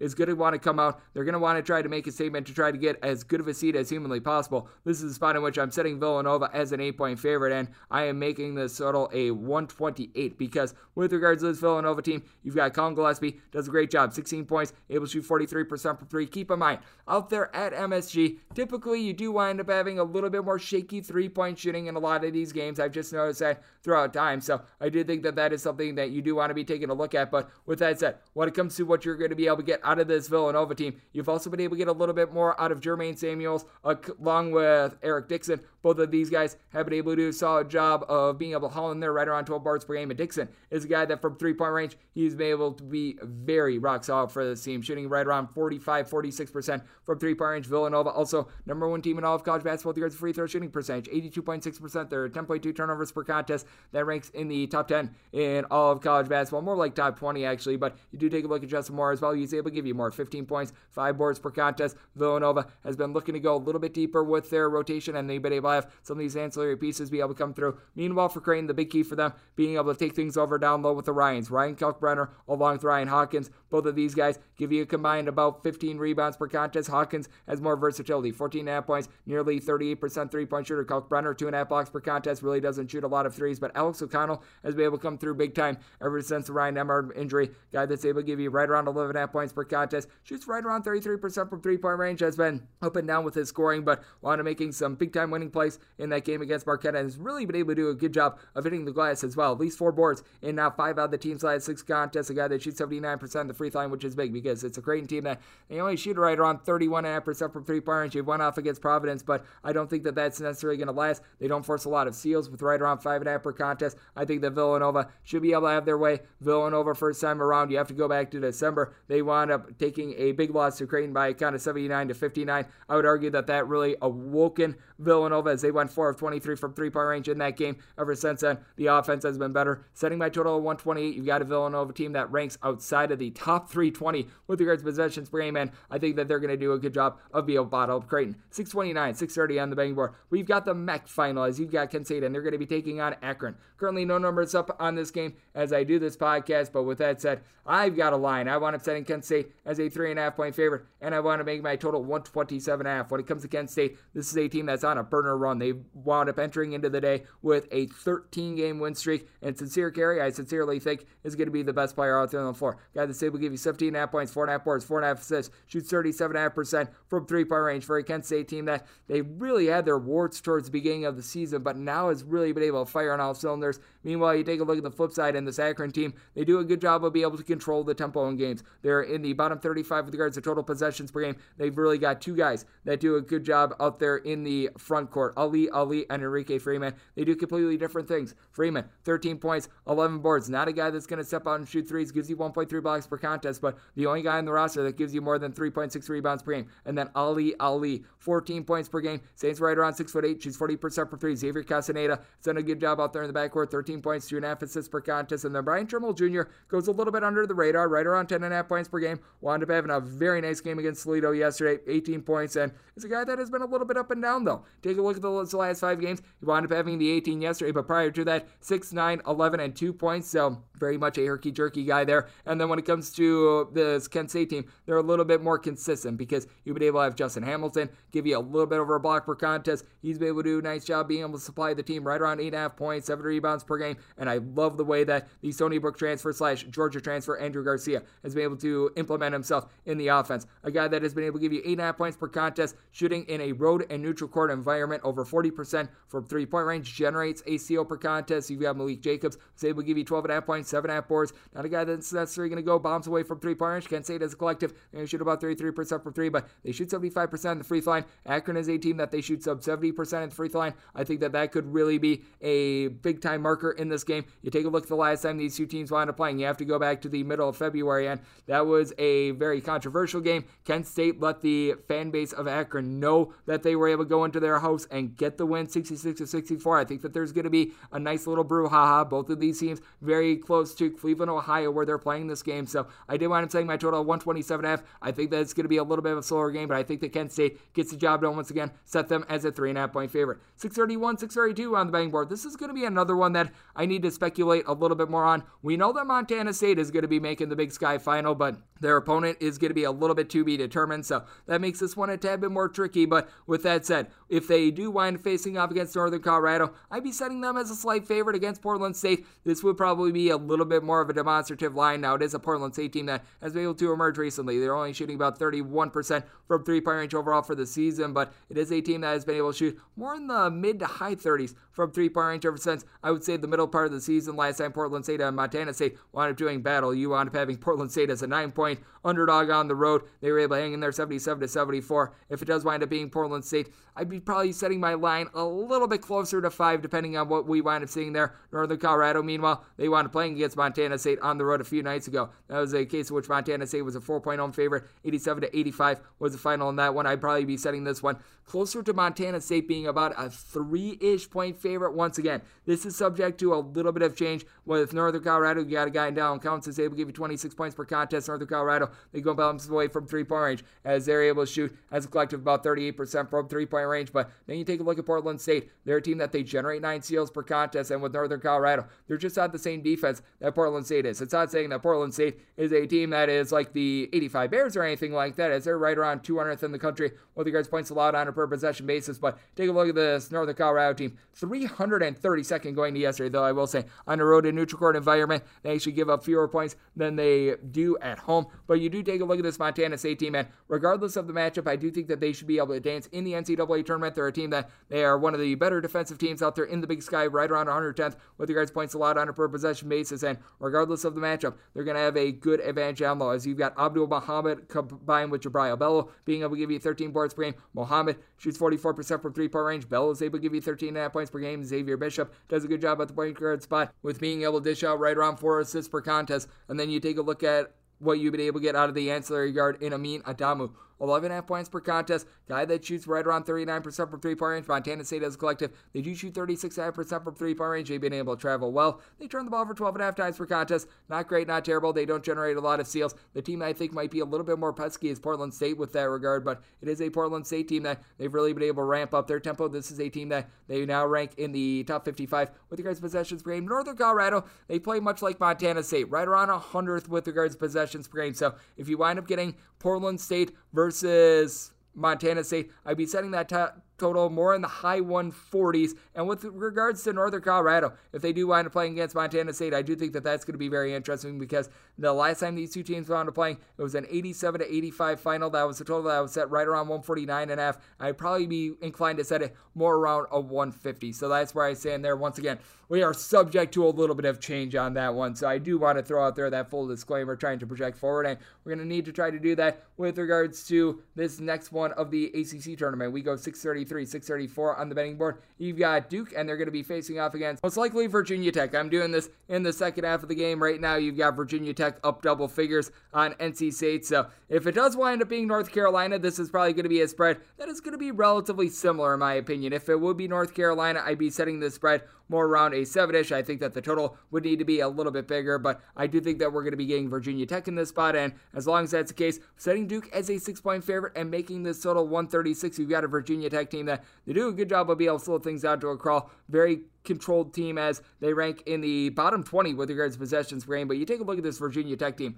top 10 in all of college basketball in terms of three-point shooting percentage, entered into yesterday, hitting 38.9% of their threes, and got a pair of guys, Sean Badula along Darius Maddox. They both rank in the top 25 with regards to total D1 qualifying players in terms of three-point shooting percentage, including Maddox, who has been really able to do a solid job for the team. 8+ points in now 6 of the team's last 8 contests. You've got on top of that a pair of guys that are able to do a solid job down low. Kevin Aluma along Justin Mutz. These two guys combined for 14 rebounds. Mutz, a little bit of a Swiss Army knife guy. 10 points, 3.5 assists, steal, block per contest. Aluma's able to give you a block, 15.5 points per contest to be able to pace the team, but you've got Naheem Alim along with Hunter Couture, both giving you right around 10 points per contest. They're shooting right around 40% from three-point range. Storm Murphy has had his ups and his downs with this Virginia Tech team, but I did like what I saw out of him yesterday. He wound up having 5 assists in the first 25 minutes of the contest, and you've got a Virginia Tech team that has really been able to take over on defense as well. This is a bunch that they did wind up playing that harebrained game against Notre Dame, but if you look at games that wound up wrapping up in regulation, because Clemson, they wound up scoring in regulation 66 points before they wound up going to overtime in that game. This is a bunch that they've given up 70 points or fewer in pretty much every one of their games ever since they wound up having that crazy Pittsburgh game on the 5th of February. So they've been able to lock things down there, and then you've got a Duke team that you've got Paolo Banchero, and we all know what he's able to bring to the table. A guy that has a very unique skill set, guy that has been able to give the team right in the neighborhood about 17.7 boards per game. Mark Williams is a guy that he's able to give you 2.5 blocks, does a good job of being able to protect down low. He's able to give you double-figure amount of points, and then what I think is going to be very key, what are you going to be able to get out of Jeremy Roach? Because Jeremy Roach has had his ups and his downs with his Duke team, but take a look at what he's been able to do recently, and it's been pretty darn solid. You even go back to yesterday, came in off the bench, went 3 of 8 from the floor, was able to give the team quite a few rebounds. A guy that began his career as a little bit more of a facilitator, still giving the team right around 3 assists per contest, but has really turned into a little bit more of a scorer for the team. Double figures in 4 out of the last 6 games, and then you've been able to have Trevor Keels do a solid job for this bunch yesterday. Wound up having just 4 points, so he's a guy that has certainly had his ups and downs. You take a look at the last 5 games for this team: 4, 27, 12, 14, and 4 points. It's a Duke team that, as a whole, they've been rather inconsistent. A team that does rank right around 65th with regards to points allowed on a per possession basis, and a team that doesn't turn the ball over, right around 10.5 turnovers per contest. Both of these teams relatively solid with that regard, but I do think that Virginia Tech is going to do a good job of being able to get their pace. I think that it's going to be a little bit more of a controlled game, so I did wind up saying this line, Duke being a 6-point favorite, and I want to make it my total a 136. As we go to 635, 636 on the betting board, you've got Louisiana Tech, and they are going to be facing off in the Conference USA final out there in Frisco, Texas, with UAB. The Blazers of UAB find themselves a 3 to 3.5 point favorite. Total is all over the place, anywhere between 134.5 and 136.5, and this is a total that I did wind up setting at a 139. So I'm going to be taking a look at the over. We've got a pair of teams that when they wound up meeting up, both of these teams were getting to 70 on the regular, and as a matter of fact, UAB has gotten to at least 75 in both of these games. Now, it is a little bit of a different setup. We've been noticing that quite a few games have been going under in this Conference USA title, as Jim Root was mentioning, but this is a UAB team that they do a good job of being able to attack the rim, and really both of these teams do a solid job of that, which is why I do think that you are going to see quite a few points, because that takes a shooter's eye out of it. Now, UAB as a collective,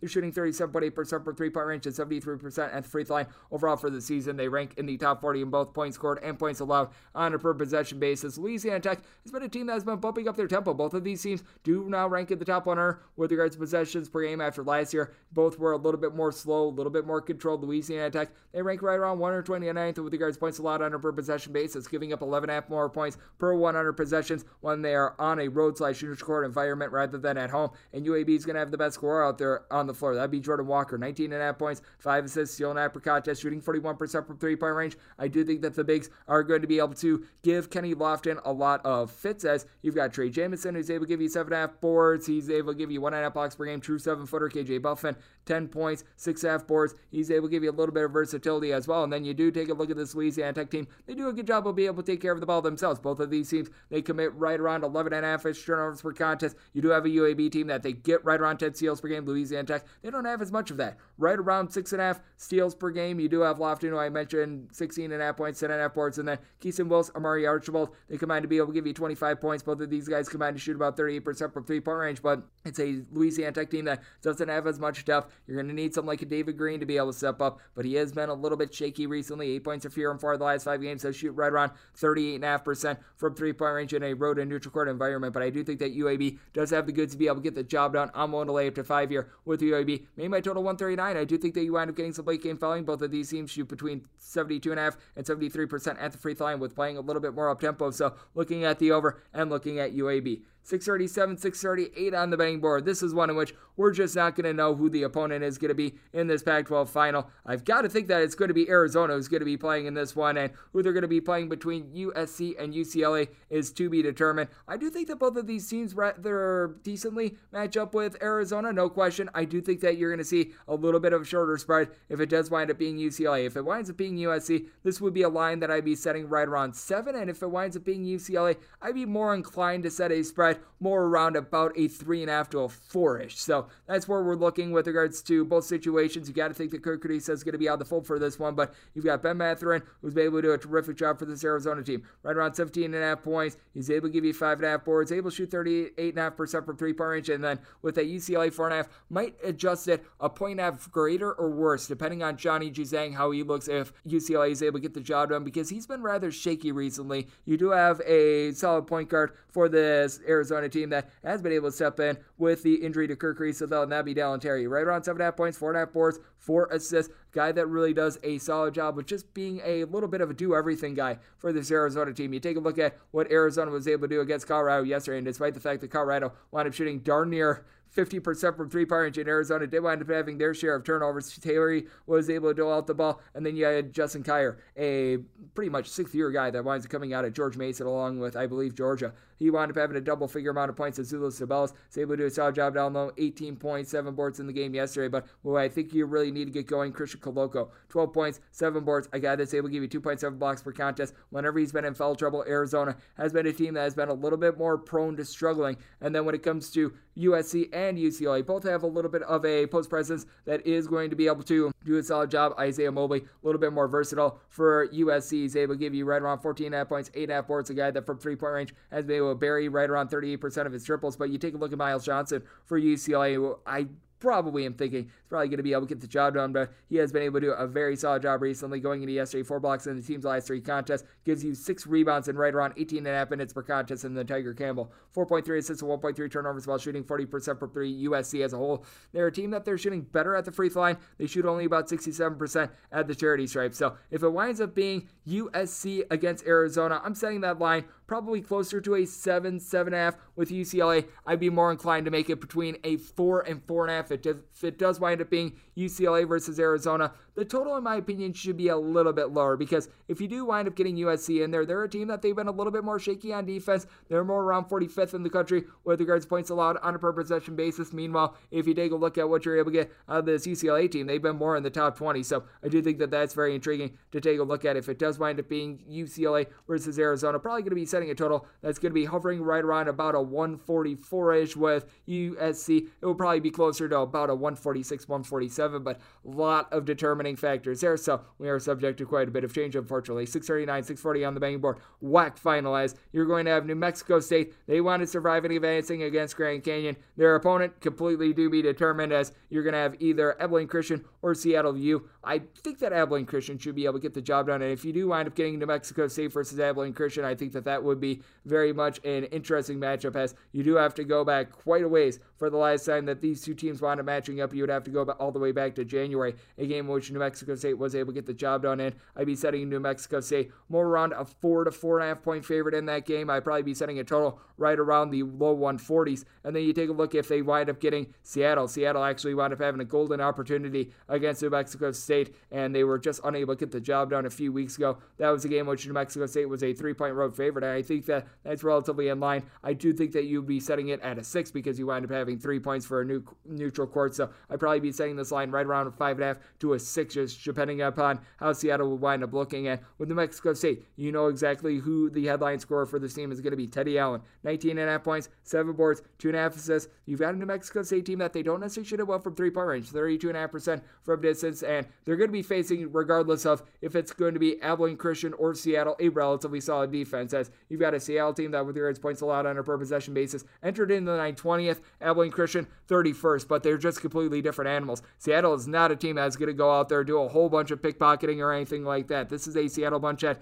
they get right around 7 steals per contest. Abilene Christian, they're in the top 10 in all of college basketball. They generate over 11 steals per contest. With Abilene Christian, it's a whole is greater than the sum of its parts approach with this team. Corian Mason is able to give you 12 points per contest, and Arion Simmons is the only guy that's giving you more than 4.5 boards per game. He gives you 5.5 rebounds, 11.5 points per game. Meanwhile, Seattle, you've really got a three-headed monster at the backcourt. Arion Trammell, Cam Tyson, along with Riley Grigsby. These three guys have been able to combine to be able to give you right around 44-ish points per contest. Tyson, best three-point shooter on the team, 37.5% from distance. Arion Trammell's Mr. Do-It-All, 16.5 points, 5 assists, 2.5 steals. Shoots right around 35% from three. Grigsby chips in there 13 points, has a little bit more of a beer score, and all three of these guys shoot at least 80% of the free throw line, but a lack of depth is also taking hold in there as well. It's a New Mexico State team that they've got quite a few other guys that they're able to look to as well. They're not necessarily going to be headline guys, but like Sir Jabari Rice, for instance, 12 points, 5.5 boards. Will McNair along Johnny McCants combined to be able to give you about 14 points, 10 boards between the two of them. So while New Mexico State doesn't necessarily do a great job from the perimeter, they do a good job of being able to just stifle you on defense. They do a solid job with regards to being able to get the ball inside as well. And it is a New Mexico State team that they're prone to turnovers with right around 14 per contest. So I do think that Abilene Christian would stand a little bit of a better shot against them.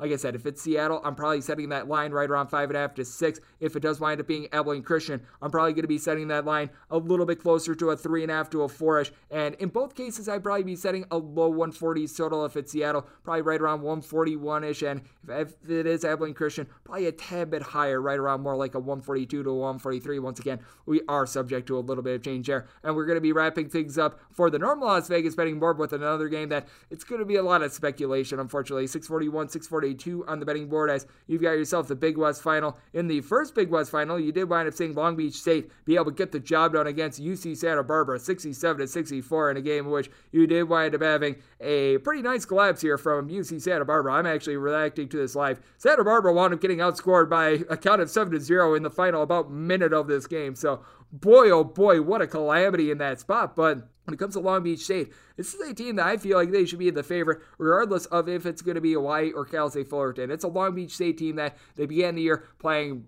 relatively bad on defense. We're going to call it what it is, but they've really been able to form themselves recently. What I do like about this Long Beach State team is that you've got a backcourt that gives you a combined 30 points per contest between Colin Slater and what you've been able to get also out of Joel Murray.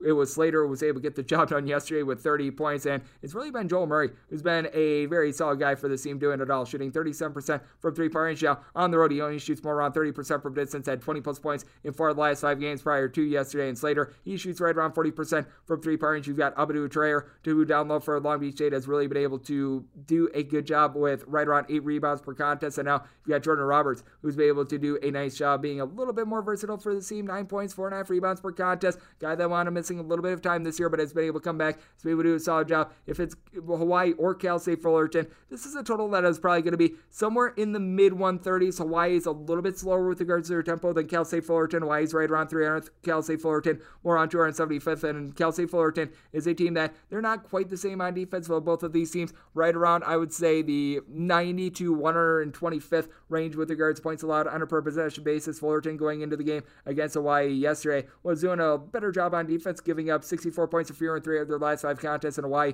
has been playing some stifling defense going into yesterday. 67 points or fewer given up in each of their last 5 contests. With Hawaii, you do have much more of a fear of the 3-point shot, though they've dealt with a little bit of an injury to Noel Coleman. Top scorer has not played since mid-February, but when it comes to Hawaii, you do have other guys are able to come through and help out the team. Someone like a Junior Mado and Bernardo de Silva down low have been able to give you a combined about 20.5 points per contest. Mado is able to shoot 39% from 3. You've got de Silva along Jerome DeSirius combined for 13 rebounds, 20 or so points per contest. DeSirius, this guy that's 6'9", he's able to pop 3s at about a 34% clip, and then Kameka Hepa has been able to give you 9.5 points, 5.5 boards. I like the way that he's able to shoot it from 3 at right around 40% away. It's been a little bit better away from the island than in past years. And then for Fullerton, not a team that's going to light it up enough from 3-point range. They shoot right around 32% from distance, but they shoot 77% at the free throw line. Each of their top 4 scorers going into yesterday were shooting above 78% at the free throw line. EJ Onosicki is able to give you 16 points, 8 boards per contest. I do think that Fullerton would have a little bit of a better shot in a game against Long Beach State, because you take a look at the last time these two teams wound up playing, you have to go back to,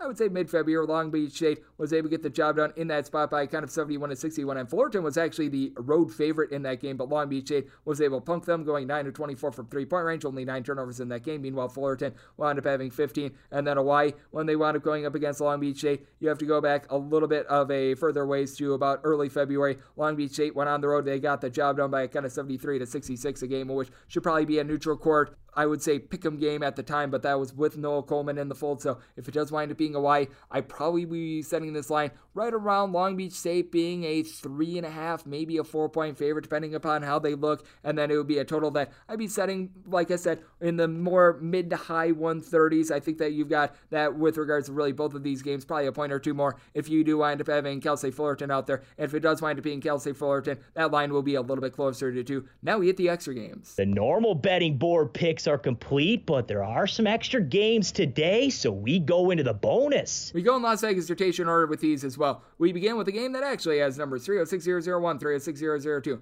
UMBC is going to be taking on Vermont. True home game for Vermont, as this is for the America East title, as they are anywhere between 15 and 15.5 point favorites. Vermont is, and your total on this game is anywhere between 142 and 142.5. And when it comes to UMBC, I think that they're outgunned in this game, but I don't think that they're outgunned to the point of 15 points. Set this one at 14. You've got a Vermont team that's in the top 20 with regards to offensive efficiency, merely the points scored on a per possession basis. Ryan Davis, Ben Chungu, a combined 33 points, 10 boards. You've got Chungu shooting 42% from 3, and Davis, who's 6'8", shoots 41% from long range. He's able to give you a block per contest. Isaiah Boom Boom Powell has been terrific. 8.5 points, 6.5 boards, 3 assists. You've got a Vermont team as a whole. They shoot 75% at the free throw line, 36.5% from 3, and they're 9.8 turnovers per game in the top 15 in all of college basketball. UMBC, though, they do a good job of being able to value the ball themselves, and they shoot 78.5% at the free throw line, 38% from 3-point range. You've got Keontae Kennedy, who's really been the main guy for this team, 15 points, 5 boards. He shoots 41.5% from 3-point range. Darnell Rogers, he's the little 5'2" shifty guy that's able to give you 12 points,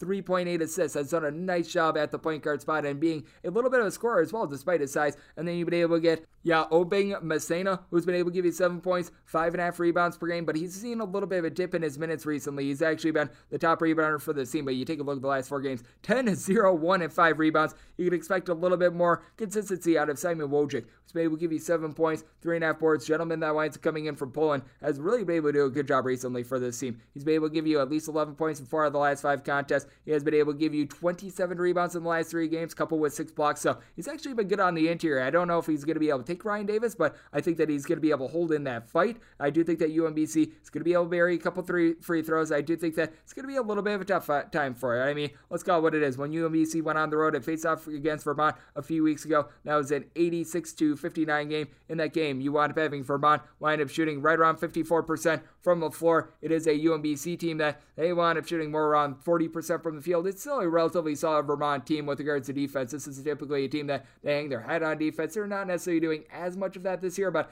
I mean, still, with regards to points allowed on a per possession basis, they are 35th. They actually allow 3 more points per 100 when they are at home rather than on the road. For UMBC, a little bit of a suspect defense. They rank 272nd with this regard, but home and road splits, they actually do just as good on the road rather than at home. So I do think that UMBC going to be able to win this game. Semi-total at 140. You've got a Vermont team that they rank in the bottom 30 with regards to possessions per game. UMBC, not a Blazer either, a mid-tempo team. So I'm going to be taking a look at this total under, and I'm going to be willing to take the points here with UMBC. 306-003, 306-004. Norfolk State and Coppin State are going to be doing battle. No numbers currently up on this game, but I did wind up making Norfolk State an 8.5 point favorite. This is a game that is being played at Scope Arena out there in Norfolk, Virginia, and it's a spot in which I do think that Norfolk State going to be able to get the job done. They are the best defense that you're going to find out there in this conference. With regards to points allowed on a per possession basis, Norfolk State is finding themselves clocking in the top 30 in all of college basketball, and it's a Norfolk State team that they've got Joe Bryant Jr. out there in the backcourt who should be able to take over this game. He's able to give you right around 16.5 points, 5 boards per contest. It's a Norfolk State team that they're solid from 3-point range. They're not going to completely light you ablaze by any stretch of the imagination, but at the same time, you've got a pair of guys guys, Dana Tate along with Christian Ings, who have been able to combine to shoot about 43.5% from three. Both guys give you between 9.5 and 10 points per contest. Chris Bankson led all of college basketball during the 2018-19 season in terms of field goal shooting percentage among qualifying players, 11.5 points, 6.9 boards per game, and then Jalen Hawkins, 13 points per game, being able to shoot 35.5% from three-point range has been absolutely terrific. On the flip side, for Coppin State, this is a team that they've been dealing with quite a few injuries.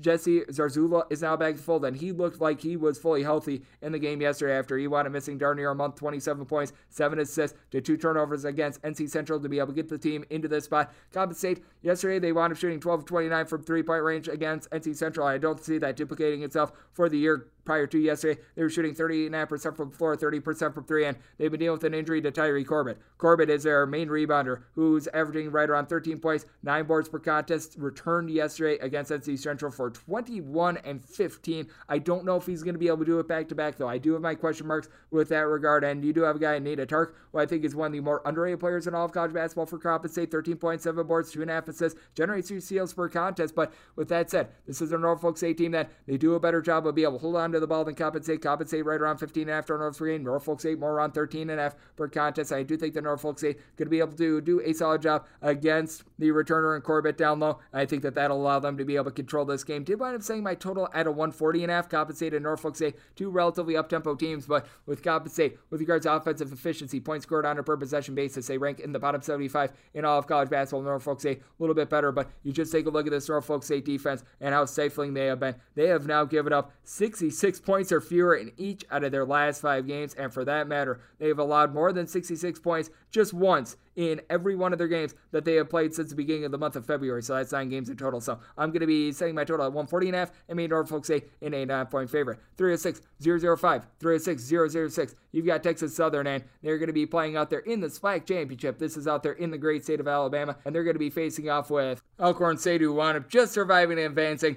as I'm doing this podcast. And with this Texas Southern team, I'm going to be setting them as a 4.5-point favorite. This is a Texas Southern team that I think is going to be able to win from within, because you got a Texas Southern bunch in which you've got 4 different guys that give you at least 4 rebounds per game. Meanwhile, you've got an Elkhorn State team in which it certainly is a case in which the whole is greater than the sum of its parts with them. You've got one guy in Justin Thomas who winds up coming in from Morehead State. So able to do such a solid job of being able to run the point guard spot for the team. Right around 10 points, 4 assists, 4 boards. So he just gives you a little bit of everything, but at the same time, you're going to need to get a little bit more down low against this team. Now, it's a Texas Southern bunch that they shoot right around 30% from three-point range. They're one of the lesser teams in all of college basketball. This is a team that they're certainly going to be looking to attack the rim. And then when it comes to what you're able to get out of John Walker III, he's been able to do a very solid job with this Texas Southern team, able to give you a couple of assists, a guy that from three-point range has really been one of their top scorers in the mid-30s with that regard. Dominic Bruton on the flip side for this Elkhorn State team has been able to do a solid job, being able to give you 9 points per contest. Lionel Henry,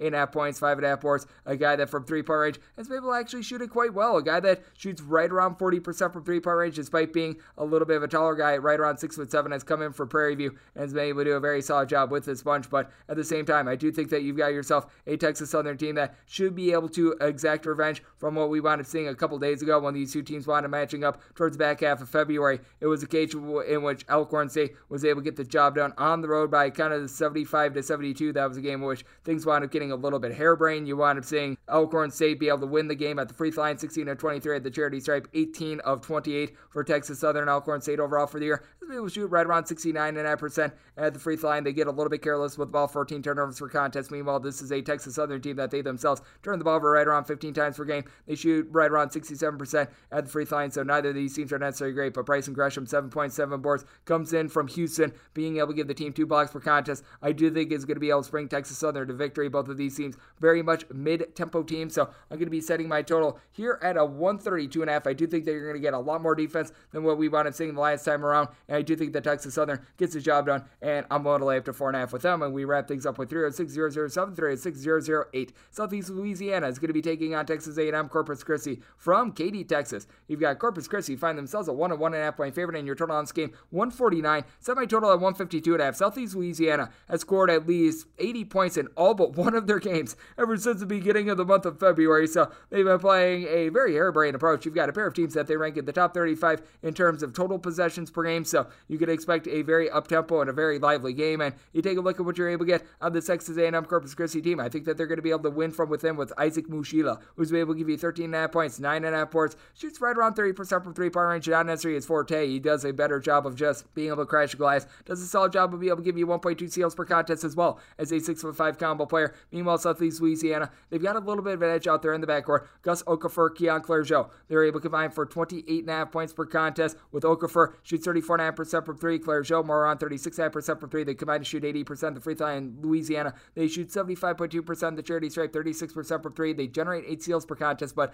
they also turn the ball over 14 times per game. These two teams wound up splitting during the regular season, both teams being able to get a 9+ point win on the other on the road. It's a Southeast Louisiana team that last time around, Gus Okafor wound up having 32 points, 13 boards in an 83-74 win in that contest. Corpus Christi wound up going just 5 of 24 from three-point range, and the guy that made 4 of those 3 is Terry Vion Tennyson, who's able to give you 12.5 points per contest. Guy that shoots 37.5% from three-point range has seen a little bit more of a limitation with his minutes recently, but you do have a guy out there that does a good job in Terry Arn Mardu, who's able to dole out the ball right around 9.5 points, 4.5 boards, 3.5 assists. Swiss Army knife guy that shoots 43% from three-point range, double figures in each of the team's last 5 contests, at least 9 points in each of the last 7. He's really been able to do a solid job for the team, and I do think that with Texas A&M Corpus Christi, what is going to be really key for this team is the fact that you've been able to have all of a sudden the number 2 guard in Simeon Fryer come on. He had 20 points yesterday, a guy that has really been able to light it up with 12+ points in now 4 of the team's last 6 contests, shooting nearly 40% from three-point range in road and neutral court environments. So semi-total 152.5. I'm looking over of Texas A&M Corpus Christi, made them a 3.5 point favorite, so one to lay it here, and that will wrap things up for the Saturday edition of Coast to Coast Hoops, now part of the VSiN family of podcasts. A big thanks to our good buddy Jim Root of the 3-Man Weave for joining me in the last segment. If you like what you're hearing from this fine podcast, Coast to Coast Hoops, you're able to subscribe wherever you get your podcast: Apple Podcasts, Google Play, Spotify, Stitcher, and TuneIn. If you've got a question, comment, segment idea, what have you for this podcast, you've got one or two ways to be able to throw those in. First one is my Twitter timeline at JR41. Keep in mind, letters EM, the me does not matter, so as per usual, please do send these into the timeline. And the other way is find an Apple Podcast review. If you rate this podcast 5 stars, it is very much appreciated. From there, you're able to find whatever you'd like to hear on this podcast via that 5-star review. Coming at you guys every single day throughout the college basketball season, and that means I'm coming at you guys once again tomorrow. Thank you so much for tuning in.